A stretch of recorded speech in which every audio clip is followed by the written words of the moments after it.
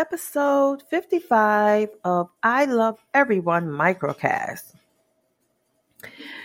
Marriage should be paperwork, a paperwork contract drawn up by an attorney. And this is just my thought. Instead of City Hall, people going down and getting legally married, it takes so much time to get out when you want a legal divorce.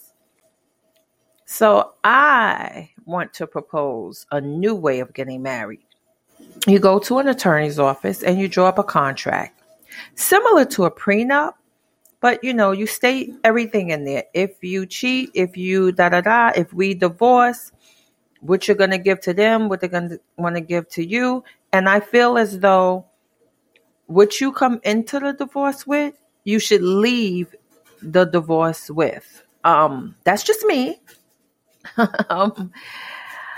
But you two can get together and make the decisions that you want. And guess what? That's still a legal document as far as I'm concerned, because it's drawn up by an attorney. And then you guys can still have your big, beautiful marriage, go on your honeymoon. You can even still change your name and just have it hyphenated legally. That's your right as an adult. Right? Think about it. Or what do you think about it?